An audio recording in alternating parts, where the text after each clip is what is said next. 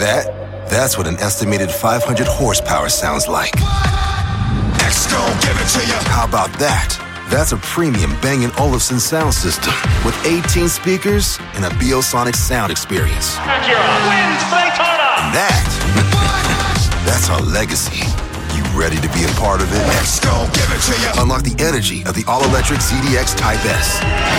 Order now at Acura.com. So why do you want to learn a new language? I'll tell you why. Because ¿Dónde está el baño? Can be a very important question at times. You know, Rosetta Stone is the most trusted language learning program, available on desktop or as an app. Fast-track your language acquisition with immersive lessons designed to teach you to pick up languages in a natural way. I love the fact that I can go from my laptop to my phone to pretty much anywhere and learn the language of my choice. Not to mention, I'm bringing my communication skills to new heights. Don't put off learning that language. There's no better time than right now to get started. For a limited time, Star Talk Radio listeners can get Rosetta Stone's lifetime membership for 50% off. Visit rosettastone.com/StarTalk. That's 50% off unlimited access to 25 language courses for the rest of your life. Redeem your 50% off at rosettastone.com/StarTalk today. Today on Star Talk Special Edition, I got my co-host Chuck and Gary asking me their most burning questions. And you will learn why Chuck can lose a gasket over thinking about time. And you'll also find out what Gary's deepest question is about this universe. And I have an answer for it coming up. Welcome to Star Talk, your place in the universe where science and pop culture collide. Star Talk begins right now. This is Star Talk. Neil deGrasse Tyson here, your personal astrophysicist. I got my co-host, Chuck Nice, Gary O'Reilly. How you guys doing? Hey, Neil, what's happening? Good. All right, Hey. this is a Star Talk special edition. It's just Chuck and Gary burning questions. Whoa. This was just for you. It's a gift back to you for being such good co-hosts throughout the year, because I know you have burning questions. I think you do. Not to be confused with the kind of burning questions that I asked my doctor. No. You got ointment for that. Yeah, Don't confuse exactly. Okay, I got some ointment to put on your burning questions. Right. Yeah, there you go. So, guys, what do you have for me? Chuck, you want to kick Should off? I? Okay, let's see. Oh, you know what? I'll start off with something a little personal. All right. I always wanted to know, after a show a long time ago, you may or may not remember, your colleague from Princeton University, who I believe at the time was the head of the Department of Astrophysics, Okay. a friend of yours, not just a colleague. Because I postdoced at Princeton. I Yes. and spent another many years there. So I have very good friends and colleagues there, yes. Yes. So afterwards, we were sitting around and you guys got into this discussion about the true size of the universe. And I tried to follow it, but then you went down a geek hole that was so deep Geek hole. that I was just like, what the hell? And I was fascinated by just why, and I didn't want, of course, I was like just sitting there trying to soak up as much of it as I could. But Right, because that never posted. That was just no, that was that just was the two of you. Yeah. And I going was, at it. and I Okay. was like, I didn't have my phone on set with me because I Okay. wanted to pull out my phone and just secretly record and be like, this is how they really talk when they are alone. This is what they really talk about. But anyway, you guys were disagreeing ever so slightly. It's not like you weren't saying the universe is this size and he was saying, no, it's this size. You guys were disagreeing very slightly on the size and how you get to the size. Okay. And you started talking about, the only thing I understood was redshifting. But after that, there was some stuff, man, that you guys were getting into. So I just want to visit that. Like, You want a piece of that? I want You a piece of that. Okay. All right. So a couple of things. All right. If you ask any of us what's the age of the universe, we'll come back at you with 13.8 billion years. old. It's up slightly from a couple of decades ago, Right. with better measurements. If you'd asked me 20 years ago, I would have said 13.7 billion years. It's up slightly, but we have better data. All right. When I was in graduate school, we did not know the age of the universe and nor the size of the universe to within a factor of 2. Okay? The universe was either 10 billion years old or 20 billion years old. 2 different camps, depending on how they valued the data that was being put forth. It turns out the correct answer was in between those 2 numbers, as you might expect. Okay. As we narrow down the uncertainty of the measurements, it turns out there are 2 different measurements of the age of the universe. One of them comes from supernovae that are exploding at. What's good about supernovae is when they explode, they're brighter than the galaxy they're contained in. That's how much energy they're putting out. So you can see supernova basically to the edge of the universe. All right. So they form a good sort of what we call standard candle. All right. Supernovas have commonality among them. You see where one explodes. How bright does it get? How quickly does it drop off in brightness? You calibrate that. You can get a distance to that supernova.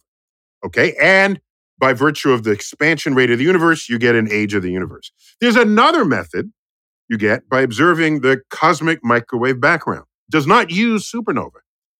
Each of those are highly precise methods, yet they do not agree with each other on the size or the age of the universe by a little bit.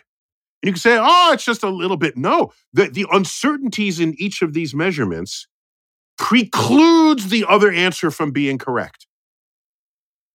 Okay. Damn. Because we've narrowed the uncertainty. So the point, it sounds, you can have 2 numbers. Is it 13.75, 13.83? Well, who cares between friends? But if those 2 measurements are tight, then that's a problem. It's a scientific problem, and it's called tension. It's called tension in the cosmological model. You can Google tension, cosmological tension. And it's unresolved at this point. Last I checked, we can't resolve the difference between these 2 methods. So either we don't understand supernovae or we don't understand the cosmic background, but we think we do, and therefore we're getting the wrong precision in the answer, or something else is going on that might involve both of them. Or maybe to think about the age of the universe is a question that doesn't have meaning unto itself. It's like saying, what kind of cheese is the moon made out of? Right. You could try to answer that question. No, we know it's Swiss. See, we already know that. We already know it's Swiss. Yeah. That's been solved. That's scientifically solved. That's a stupid question. Sorry. All right. So, but if the universe is constantly expanding, Neil, yes, doesn't that make measurement irrelevant? So the measurement would be in this moment, right? In the current epoch. Yeah. Yes. So now, beyond that, because I'm trying to remember what that conversation that you were eavesdropping on was. That could have been part of it. But also, we can say, well, how big is the universe? You might hear some people say, well, it's 13.8 billion light years to the edge. Okay? I've said that. That's a very common thing you'll hear people say. More precisely, and this is where we get into the weeds, that is how long it has taken the light to reach us, emitted by objects on our horizon. Okay? But over that time, the universe has expanded. So you can ask a different question and say, how far away is that object today? You can't see it today because its light hasn't reached us today. It only just released its light today. Okay? How far away is it today? You go back to your equations, your models, and that object is like 46 billion light years away in that direction. And then that horizon goes in the other direction too. So the total size of the observable universe today is nearly 100 billion light years across. Right, today. But we don't see that. And so I'm raised in you only talk about what you can see camp. And so we see the galaxies on our horizon, and we say they're 14.8 billion light years away. Their light was emitted from the galaxy when it was 13.8 billion light years away. So that's what we were hashing out when the cameras weren't rolling, that you rudely eavesdropped on. Yeah, well, I'm glad I did, and I'll do it again. So while we're discussing the size of the universe, Neil, will the universe continually expand? Or will it get to a point and go, I had enough? Okay, yeah. So wait, let me finish something up with Chuck. You can say, well, cool. I gave you the size of the observable universe, but how about the actual universe? We don't know. Right. I don't know how far beyond our horizon the actual universe goes. Any more than if I plunk you down in the Nina, the Pinta, and the Santa Maria in the middle of the Atlantic, just plunked you down there, you would not know how far the ocean goes beyond your horizon. You'd have to sail it and continue to sail it until one day you run out of ocean. So, yeah, but that horizon, although it appears to be moving, is actually not. Whereas the universe's horizon is actually moving. So our horizon, yes, it is moving outward. Right. At the speed of light. Okay, that has nothing to do with the expansion speed. It's the speed of light with which our horizon is growing. So in a billion years, our horizon will not be 13.8, let's round it to 14. Our horizon will be 15 billion light years away. Right. Okay, the light horizon. And in another billion, it'll be 16 billion. And every next billion years, our horizon is washing over whole other parts of the universe that previously never reached us, whose light had previously never reached us. Right. So here's the freaky part. You get to 15 billion years, what do you see? You're seeing the Big Bang for those galaxies because their Big Bang light is only now just reaching us. So the Big Bang signature is a continual signature that's expanding at the speed of light. Because every next layer of galaxies, you're watching them being born, and then the next one being born, and then the next one, and then the next one. And that's because the speed of light is not infinite. If the speed of light were infinite, you'd have no knowledge of the past. And you know who one of the first people to try to measure the speed of light? Take a guess. I'm going to say... Well, maybe people tried earlier, but it's Galileo. Galileo. He put two people on mountaintops with lanterns, okay? Oh. And when one flashed, the other would open the shutter on one and close on the other. And I love the results of his experiment. I bet you the results were, George is too slow. I don't know what the hell is wrong with George. I give him the cue, yet somehow he is missing this damn cue. No, wait, this is Italy. So what's George in Italy? Giovanni. Giorgio. No, that's John. Giovanni. Giovanni is too slow. Too damn slow. Giovanni's Johnny. Yes, Giovanni is Johnny, but whatever. Okay. So, That's why George That's why George is getting it wrong, because he keeps calling him Johnny. that's a dude on the other mountain. Exactly. Right, okay. So I got to remember, he said something like, if it's not infinitely fast, if it's not infinite, it is remarkably fast. Wow. Because he could not measure the speed. Couldn't measure the speed. But he's a scientist, so he doesn't have a number. It's just faster than he could measure. So he allowed it to be like infinite, or really fast, faster than Giovanni could open the shutters of his lantern on the opposite mountain. So the point is, if light were infinitely fast, we'd see the entire universe all at once. All the time. Right. All the time and all at once. So the Big Bang is not some moment in time that happens to be captured by these galaxies and the cosmic microwave background in this moment. That will always be there. And it's not because it's the same thing that's there. There's other galaxies being born that are now giving you their information. And at 15 billion years, the cosmic microwave background that we now see, all of that became galaxies, stars and galaxies. So it's a fascinating time machine that the expanding universe, the extent of the universe, and the speed of light hands us, which is why we have cosmology at all. Damn. Now, so Gary, the expansion of the universe, all data points to that's a one-way trip. When I was in graduate school, we were always considering, might we one day recollapse? If you want to recollapse, you need enough mass and gravity to sort of pull it back again. The universe is expanding at the escape velocity of the universe itself. So it will not come back ever.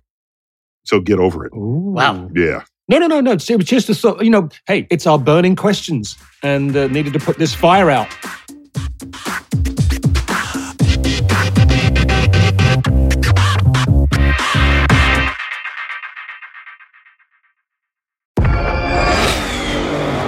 Did you hear that? That's what an estimated 500 horsepower sounds like. Next, go give it to you. How about that? That's a premium Bang & Olufsen sound system with 18 speakers and a Biosonic sound experience. Acura wins Daytona. And that's our legacy. You ready to be a part of it? Next, go give it to you. Unlock the energy of the all-electric ZDX Type S. Order now at Acura.com. This podcast is supported by FedEx. Dear small and medium businesses, no one wants happy customers more than you do.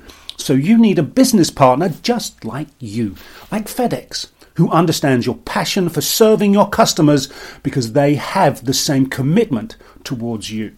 That's why FedEx offers you picture proof of delivery, packageless and paperless returns, as well as weekend home delivery to 98% of the US on Saturday and 50% on Sunday. See the FedEx service guide for delivery information. What's more, FedEx Ground is faster to more locations than UPS Ground. Trust FedEx for timely deliveries. See what FedEx can do for your business. Absolutely, positively FedEx. Whether you're a family vacation traveler, business tripper, or long weekend adventurer, Choice Hotels has a stay for any you. And that's good, because there are a lot of me's. Choice Hotels has over 7,400 locations and 22 brands, including Comfort Hotels, Radisson Hotels, and Cambria Hotels. Get the best value for your money when you book with Choice Hotels. Cambria Hotels feature locally inspired hotel bars with specialty cocktails and downtown locations in the center of it all. Hey, that's me. Radisson Hotels have flexible workspaces to get the most of your business travel and on-site restaurants. That's me too. And at Comfort Hotels, you'll enjoy free hot breakfast with fresh waffles, great pools for the entire family, and spacious rooms. Hey, that's me too. I guess I'm just going to have to stay at all of them. Choice Hotels has a stay for any you. Book direct at choicehotels.com, where travel comes true.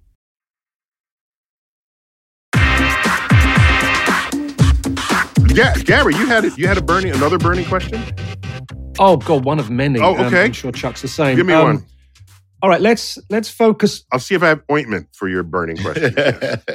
Well, that is so kind and considerate of you, sir. Right. You're going to apply the ointment in your own damn self. Okay, I get it. We're just friends. That's the difference between being a doctor of astrophysics and a medical doctor. Yeah. The doctor of astrophysics is like, here's the ointment, now go on about your damn business. Okay. So if I think about us as a species and our intentions to go into deep space, okay, that's most likely going to happen at some point in the future. I'm not going to put a number next to it, but at some point in the future. But how are we going to communicate in deep space? I mean, how do we get through to the point where we got reliable, real-time communication between ourselves? I mean, is it even possible, viable? It's not Star Trek, where they have.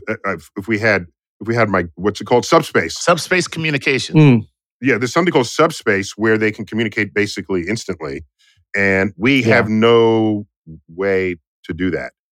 So what I would say is, for example, by the way, this shows up with our rovers on Mars. Those rovers have to be at least semi-autonomous because we can't say, look out for the cliff.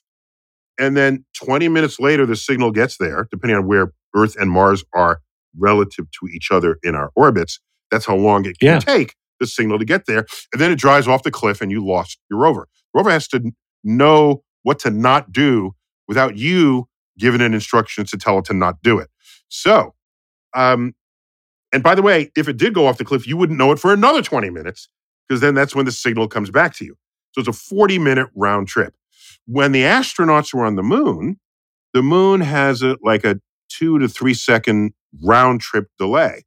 So the phone call between billed as the most expensive phone call ever conducted between the President of the United States and the Apollo 11 crew on the moon, that had delays. So you can't have witty repartee, right? When you're talking to people in deep space, not even on the moon. You can't say, hey, Chuck, how you doing? And then I got to wait 1.5 seconds for it to get to you. And then the answer. Okay. And then I get that. 3 seconds later, okay, he's okay. Okay. So this doesn't work. And by the way, so bad that is, here's something people forgot about. So bad that is that the delay to our communication satellites is too long to be acceptable in a phone call. Okay? Before we had GPS and before we had cell phone towers, there were communication satellites, we still have them, but they're not used for talking to each other, that you park it between Europe and the United States because they're geosynchronous, geostationary. So they're so high up, their orbit exactly matches the rotation rate of the Earth. All right? 23 hours, 56 minutes turning. All right, that's the rotation rate of the Earth, once and 4 seconds. All right, so it does that. So now you beam something from the United States up to that satellite, which is 23,000 miles up. Then it goes back down to Europe, which it can do because it sees both continents because it's sitting right between us over the Atlantic Ocean. And then it beams back up and back. So that full round trip, it's 23,000 miles up, 23,000 miles down, 23,000 miles back up, 23,000 miles back down. That's basically 100,000 miles.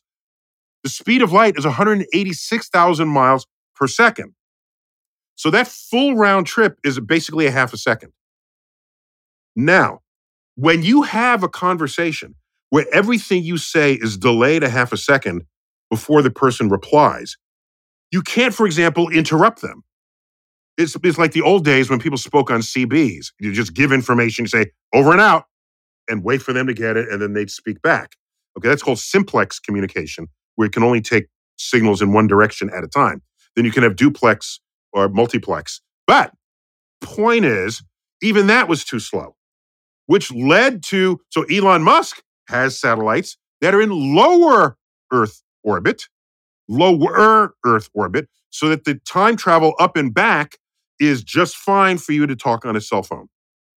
And so these are issues. So that's a long conversation to say, Gary, that these delays are important and they're a problem. You would hope that if you're far enough away, you don't need to talk to Houston.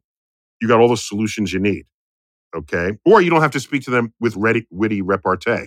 It'd be really hard for stand-up comedy. You wouldn't know people were laughing. Still used to it. You know No. what I mean? Is this mic on? I know you're out. I know you're out there. I can hear you breathing. But is there another means of communicating? Wait. So if we don't travel through space until we invent wormholes with this mythical substance that has negative gravitational energy, but negative gravitational force to pry open the fabric of space and time.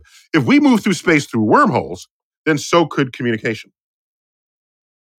So if you're on your way to Alpha Centauri on our fastest spaceships today, it would take you 70,000 years. And you could be in a generational spaceship and make babies that they grow up and then they make babies and they grow up and you all die. and then, 2,000 generations from now, then that civilization on the ship arrives. Okay. That's a long time in the future. And all I'm saying is between now and then we might invent wormholes. At which point we just step past you and wave and say, we'll see you in 35,000 years as we get to Alpha Centauri system. So if we have wormholes, communication goes through it and the communication is instant. Yes. All right, Chuck, burning question. What else you got? Okay. So this is a very, I'm just going to read you the question, but then you got to break down everything that's a part of it in order for everybody to know what I'm talking about. Well, this is your day and Gary's day, so I'm at your service. Okay, yes. Cool. Okay. All right. How can a single electron passing through biprisms or slits interfere with itself? Nobody knows. Oh man, come on. Yeah, no, these are the mysteries of quantum physics. Like I said, and Gary, finish my sentence. The universe is under no obligation to make sense to you. All right, so in that case, then the point is, particles can behave as waves, and right. Okay, so I get the duality of light and that it's a wave and a particle. Yes. Okay, but so first of all, maybe we should tell people what the double slit experiment is. Okay, and so here's the thing: you're looking at electrons coming through. You have this barrier, right? And you put two slits adjacent to one another. 6 inches, it doesn't matter. Just separate them. Your two slits. Then you have a screen on the other side, and you fire electrons into this, and you know where the electrons are. You fire them in, and you'll get 2 points of intensity on the back screen. One in front of one slit, one in front of the other slit, and there's be some fade off to the left and right of that because some will get bent a little. Okay, that's what happens if they are electrons. Now you don't look at it. And you do the same experiment. On the back wall, you don't see two peaks. You see what's called an interference pattern of the variation of light and dark peaks that completely spreads across the projection surface. Because when you didn't look at it, the electron behaved as a wave. And when you did look at it, it behaved as an electron. And so when waves can interfere. So a wave is just what you think it is. It's ups and downs. If you have two waves that are intersecting with each other, there'll be points where the crests match up. You get an extra high peak. Points where the troughs match up, get an extra low peak. And these just continue. And you get all combinations of the two. And what that looks like, and what we call it in physics, is an interference pattern. And that's evidence that for that variant of the experiment, the electrons were behaving as waves. Now, what does looking at it have to do with it? Because if you're looking at it, you got to shine light on it. Right. If you shine light on it, because otherwise it's an experiment in the dark. You have no idea what's happening at all. The moment you shine light on it, the light interferes with the electrons being waves, and they become particles at that point. And so it's called the observer effect, and the New Age circles want to believe that it's your consciousness that's affecting it. And that's one of the biggest misconceptions. Yeah, that's ridiculous. Right. Who was it first discovered this with waves back in the day, way back? Well, we knew about the wave interference, okay? Because you were always shining light on your electrons, but electrons had to be discovered, all right? The electrons were not known in antiquity. They had to be discovered, and then you got to know how to manipulate them, and then you do these experiments. This is all, we are in the centennial decade of the birth of quantum physics. The 1920s was a seminal set of years where quantum physics was discovered.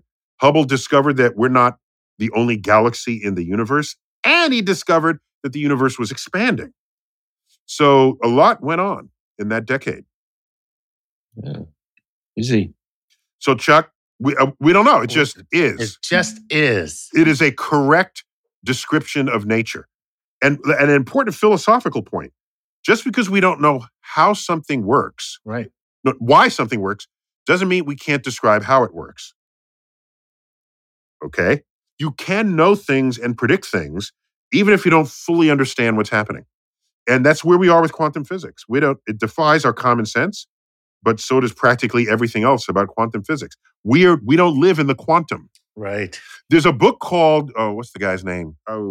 George Gamow, physicist, wrote a book called Mr. Tompkins in Wonderland. And it's a series. And one of the stories is the physical constants are different in his world. So as he's driving down the street, he starts seeing relativistic things happen. And all Einstein's relativity shows up in his rear view mirror, in his front view mirror. Very clever educational tooling there. So one of them, it's quantum physics. So Planck's constant, which measures the things in the quantum, is some much larger value, which means when you walk through a doorway, you end up diffracting, just the way particles would. I mean, it's freaky stuff. It's called Mr. Tompkins in Wonderland. It's a whole series. Very clever. And he illustrated, it has fun little cartoons in it, too. I learned everything I know about the quantum from Ant-Man Quantumania. Oh! Okay. The Marvel Universe. Yeah, which is why I know nothing about the quantum, because it was... All right.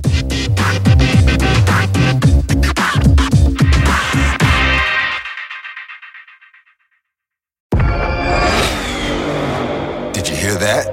That's what an estimated 500 horsepower sounds like. Next, go give it to you. How about that?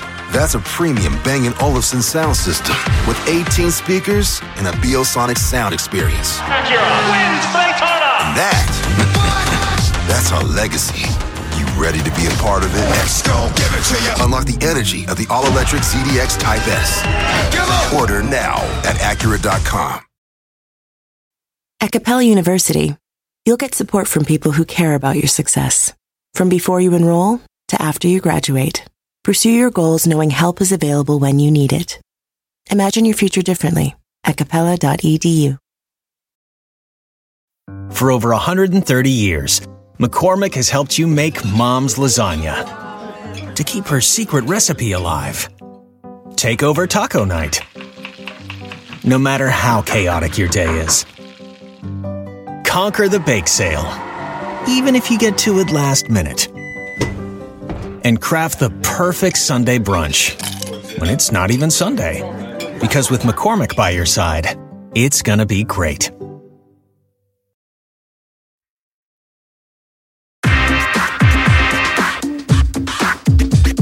All right, okay, here's one, Neil. So this is something that we have talked about in the past several times, and the fact that it is real is just very difficult to wrap my head around. Okay. And that is, we have kinematic time dilation, we have gravitational time dilation, and these are not perceptions. Because you told me about the atomic clock experiment. And so the atomic clocks are the most precise chronological measurement of time, and we end up with different readings in these experiments. Is time real? Is it a thing? Is it even a thing? Is it a thing? Is it even a thing? Is it for real? I mean, come on. Chuck is blowing a gasket. I'm serious. Just blew a gasket. Okay. Are humans the only species that kind of measure time? No. Quantify it? So, for example, you've heard of half-life, right? Of course. Yes. Half-life. Okay. At half-life limit, let's make sure we're on the same page. There's certain elements that are radioactive, which means they decay into different elements. You start with a blob of one element, and if it has a half-life of a week, let's say, that means in a week, on average, half of those atoms will have turned into a different kind of atom. Right. They would have decayed. And then in another week, half of what remains turns into it. Okay, it's half of a half of a half of a half of a half of a half. And half. it drops rapidly. It's 2 to the n power, right? So it drops rapidly. Okay. So if you have 10 half-lives, then you have 1/1000th of what was there before left over. Because 10 is it's 1/2 times 1/2 times 1/2 times 1/2 times 1/2, and you get 1,024, I think. Right. Okay. So it's basically 1,000th of what was there. All right. You can take an element that has a half-life and accelerate it to near the speed of light, and its decay will be delayed by the exact amount that you calculated in Einstein's relativity. And it's not carrying a Timex with it. Right. Okay? Or a Rolex. It's whatever internal clock tells atoms to decay, that is affected by relativity. So time is real. Relativity is real. Now, one way to think of it, which Jan 11 has tried mightily to get us to understand, all right? If you have two axes, okay, and one axis is distance and the other is time, okay? Mm-hmm. Oh, not distance, it's just space. One is space, the other is time. And they're like right angles to each other, all right? So it's two axes.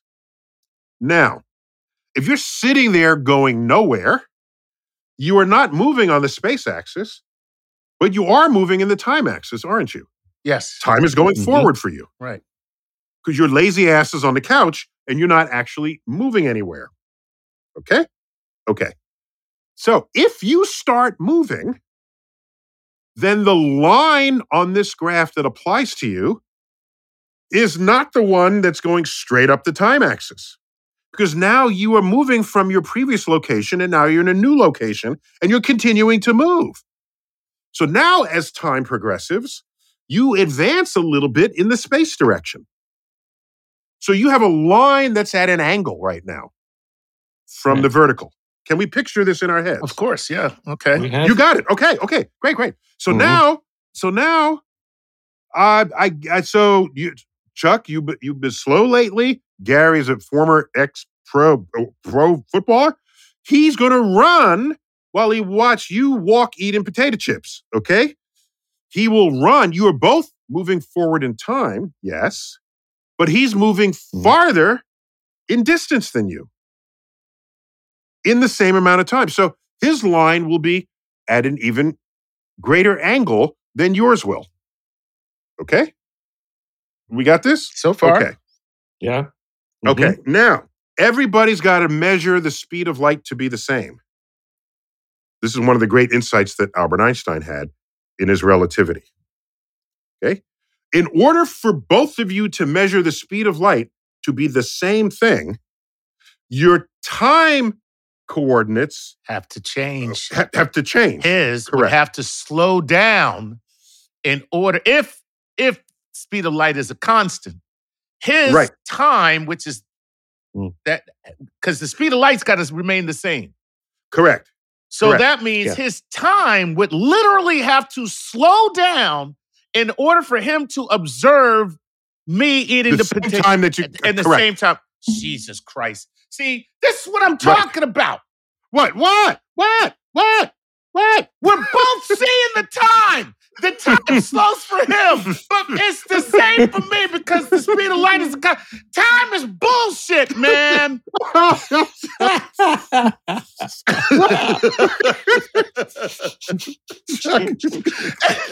It literally slows down for him. Literally. Yes. It is not like it's a perception. The No, time it's not perception. itself Everything, slows for him.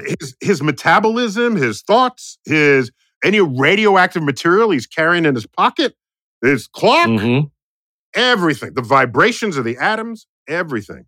And referentially, for me, everything is exactly the same for me. My time is staying the same for me, okay? But for him to observe me, his time actually has to slow down in order for that observation to take Wait, no. So to be more clear, you're watching him, and from where you are, you both want to measure the speed of light to be the same. Exactly. But the only way that can happen is if you see him move slower. Right. He's That's got to correct. move slower because his time, Correct. and it's not like it's not like I'm perceiving him to move slower. His time literally has to slow so that he can make the same measurement. Make the same measurement that I. Correct. Okay. Now, if you go at the speed of light, time stops. So that would be that would be a line moving along the distance axis, but not advancing along the time axis. It would just be flat line there. And so therefore a beam of light can get between any two places with zero elapsed time. So a photon, particle of light, emitted in the center of the galaxy, which was the object of my affection for my PhD thesis, the galactic center, those photons, I will see them travel for 30,000 years, but if you're that photon, you don't even live know. For any time at all. No time. That's right. There's no time You that are has detected passed. in the same instant you are emitted. Right. Correct. Okay. Right, so we got to talk Chuck off the ledge there. It's crazy. This is, and seriously, it's so funny because it's okay, forget it. It is mind-blowing that, that these are, for the measurements themselves, these are true measurements. You would think that these would be perceptions because you're talking about it being relative to an observer, but they're not perceptions. They're in fact, observer is an unfortunate word that we still use today. We still use the word. We refer to observer and a phenomenon, right? And people then think it's something to do with you for being human. Exactly. No. Right. And it really isn't. These are actual measurements. And the measurements themselves are true and correct as they relate to the time and the constant being the speed of light. That's insane, man. It's crazy. It's just crazy. It's crazy. Yeah. And another example, we've given it before, but now we have our own private burning question session here, that this phenomenon occurs in the strength of a gravitational field as well. Right. So the stronger is the gravitational field, the slower your time moves. So GPS satellites fly in MEO, right? We have LEO, MEO, and GEO, right? So MEO, middle Earth orbit. Right. And so those are like 12,000 miles up. And so that's high, okay? That's farther away than the diameter of the Earth is above the Earth.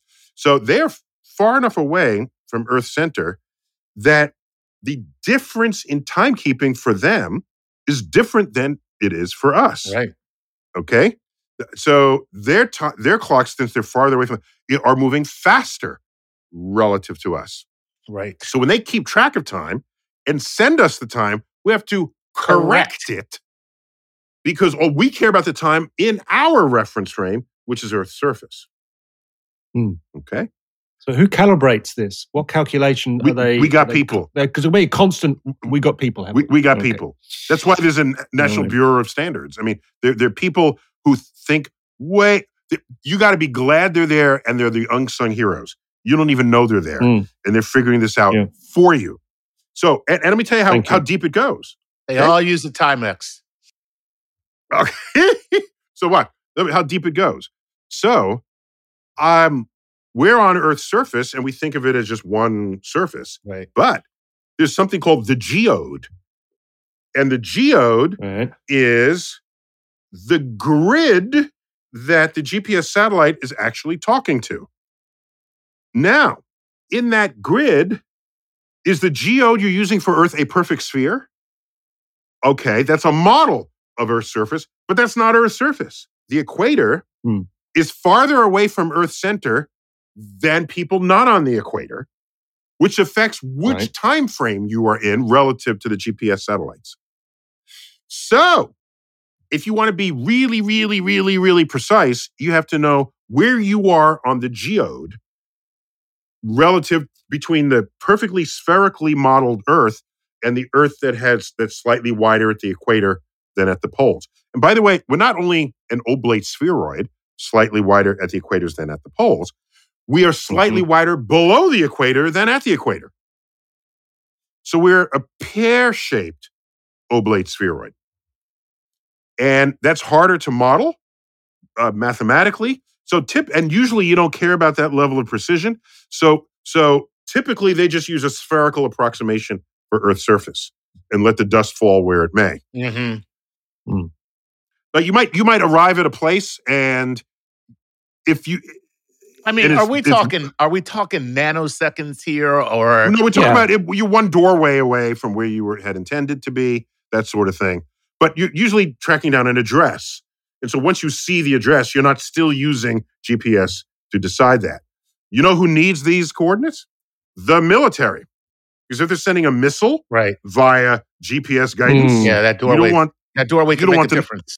Yes, the doorway to the left or the right makes a difference. Right. So they have to know what the exact shape of the Earth is at the point where they're interacting. And of course, GPS was invented by the military, by the U.S. Air Force, now under the control of the U.S. Postal Service.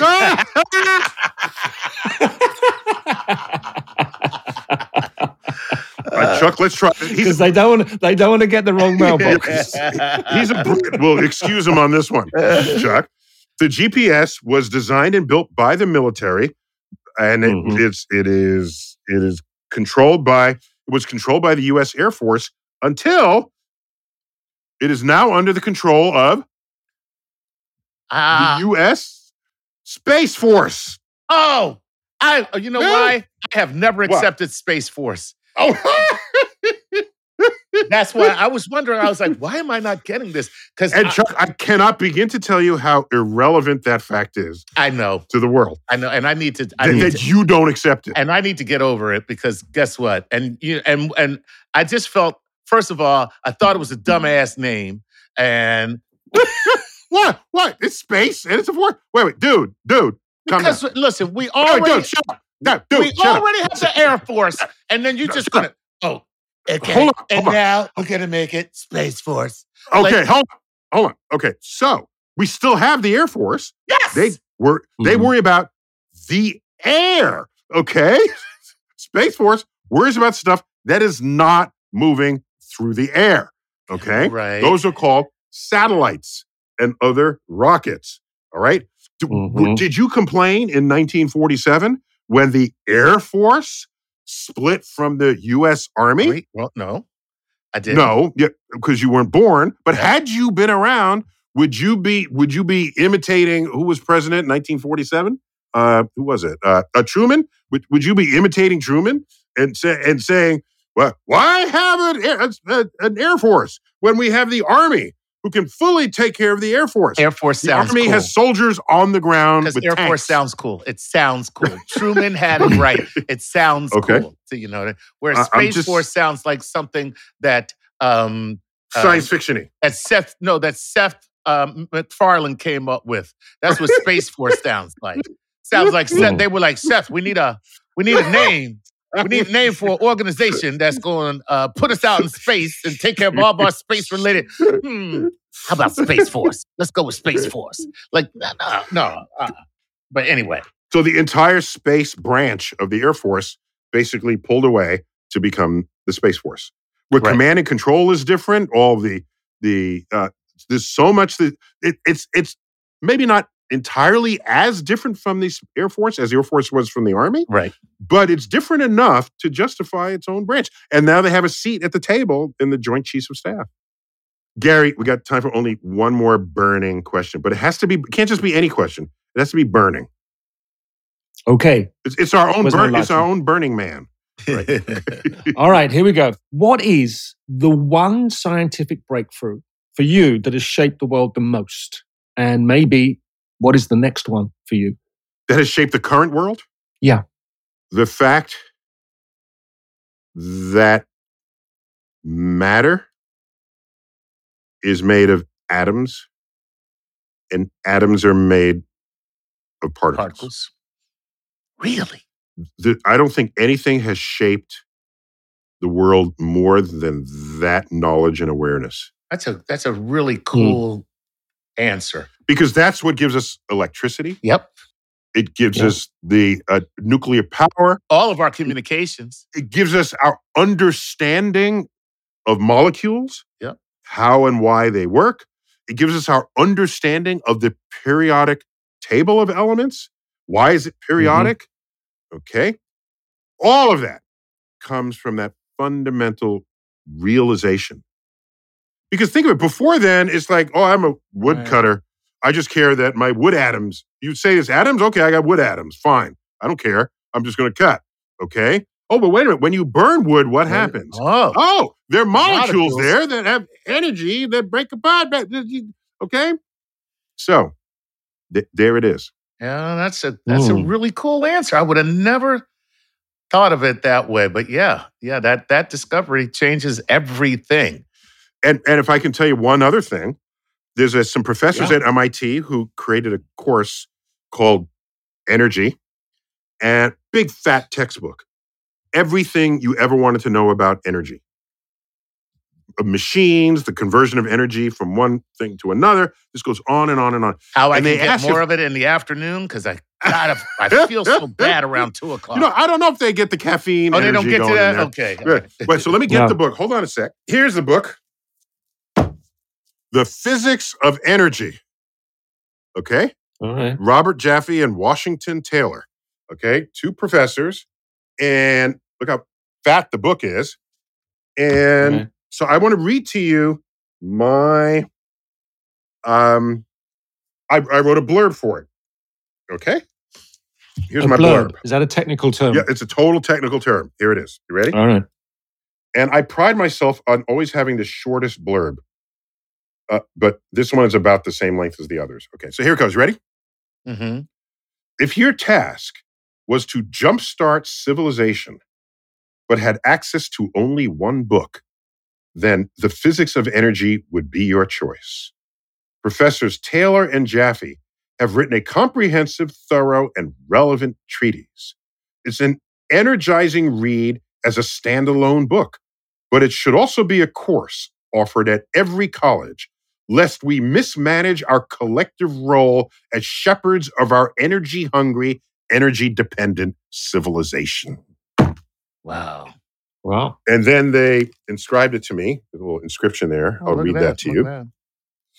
Dear Neil, here's hoping we don't have to jumpstart civilization anytime soon. Yeah. Oh, that's about very that. funny. So I would say a close second to knowledge that there are particles is the fact that we have learned to understand, measure, harness, and transform energy from one form to another. That, in fact, is the backbone of modern civilization. Very cool. All right. Good answers, man. My question got a great answer. Oh, no. Or was it just a great question? And I gave an average answer. Take credit, Gary. No, take it where you can get it. Well, you can get it. I'm taking and running. I'm running. All right. Well, I enjoyed this. Get my co-hosts, giving them a chance to ask burning questions. We might make this a regular thing. I don't know. But you have to earn it. All right, Gary. All right, Jack. This has been Star Talk. Neil deGrasse Tyson here with burning questions from Chuck and Gary. As always, I bid you to keep looking up.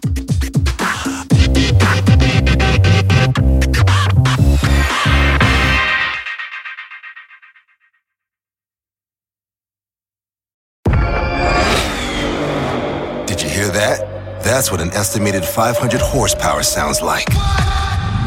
Gon' give it to you. How about that? That's a premium Bang & Olufsen sound system with 18 speakers and a Biosonic sound experience. Acura wins Daytona. And that's our legacy. You ready to be a part of it? Gon' give it to you. Unlock the energy of the all-electric ZDX Type S. Order now at Acura.com. At Capella University, you'll get support from people who care about your success. From before you enroll to after you graduate, pursue your goals knowing help is available when you need it. Imagine your future differently at capella.edu.